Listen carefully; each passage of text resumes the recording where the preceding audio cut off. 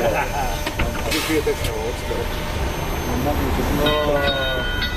the Nelson City interchange, Bernie Habershaw is waiting to catch the Route 3 bus for the first time.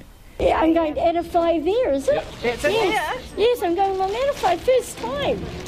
A daily bus user, she's been looking forward to the new service. It's really exciting because having weekend buses, it's like gold. And the bus is going to be quiet, not going to be noisy. Only thing we're going to do is get the bus drivers to know our names again.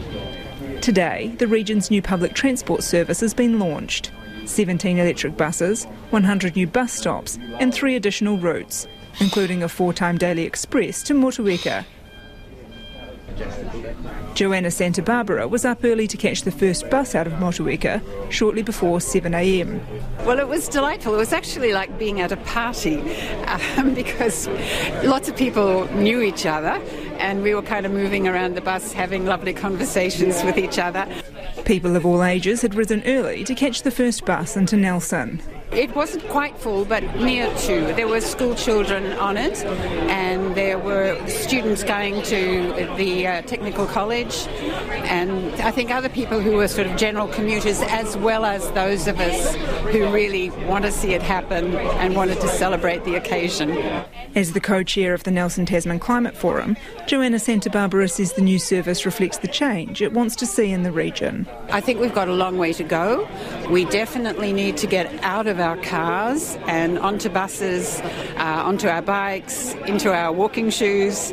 And this means changing life habits, which is a little hard for many people, but we want to kind of cheer this change on. Tasman Mayor Tim King says the new service is a game changer for those in the district's smaller, rural communities. So the Wakefields, the Brightwaters, the Mapuas and out to a larger community like Motueka. So being able to access a regular, efficient service that's really cost competitive with other forms of transport means that there's just another great option for people to travel around our region. Associate Transport Minister Damien O'Connor says Nelson and Tasman is a region long focused on sustainability and conservation. Now the opportunity to support a bus service that's, 80% electric will be a test of the community, and it will be more convenient to people to hop on and off, more frequent, which means that the opportunities are here. Uptake will be the big challenge, and I'm sure everyone here today will be enthusiastic about promoting it. Nelson MP Rachel Boyack says the new service wouldn't have been possible without support from central government.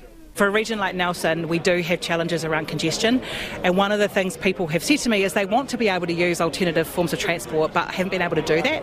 And so by offering a bus service of this kind alongside the investment we're making in walking and cycling, it means that it's easier for people to take alternative forms of transport, and that will help us to ease the congestion. Bus travel remains free for under 13s and half price for those under the age of 25.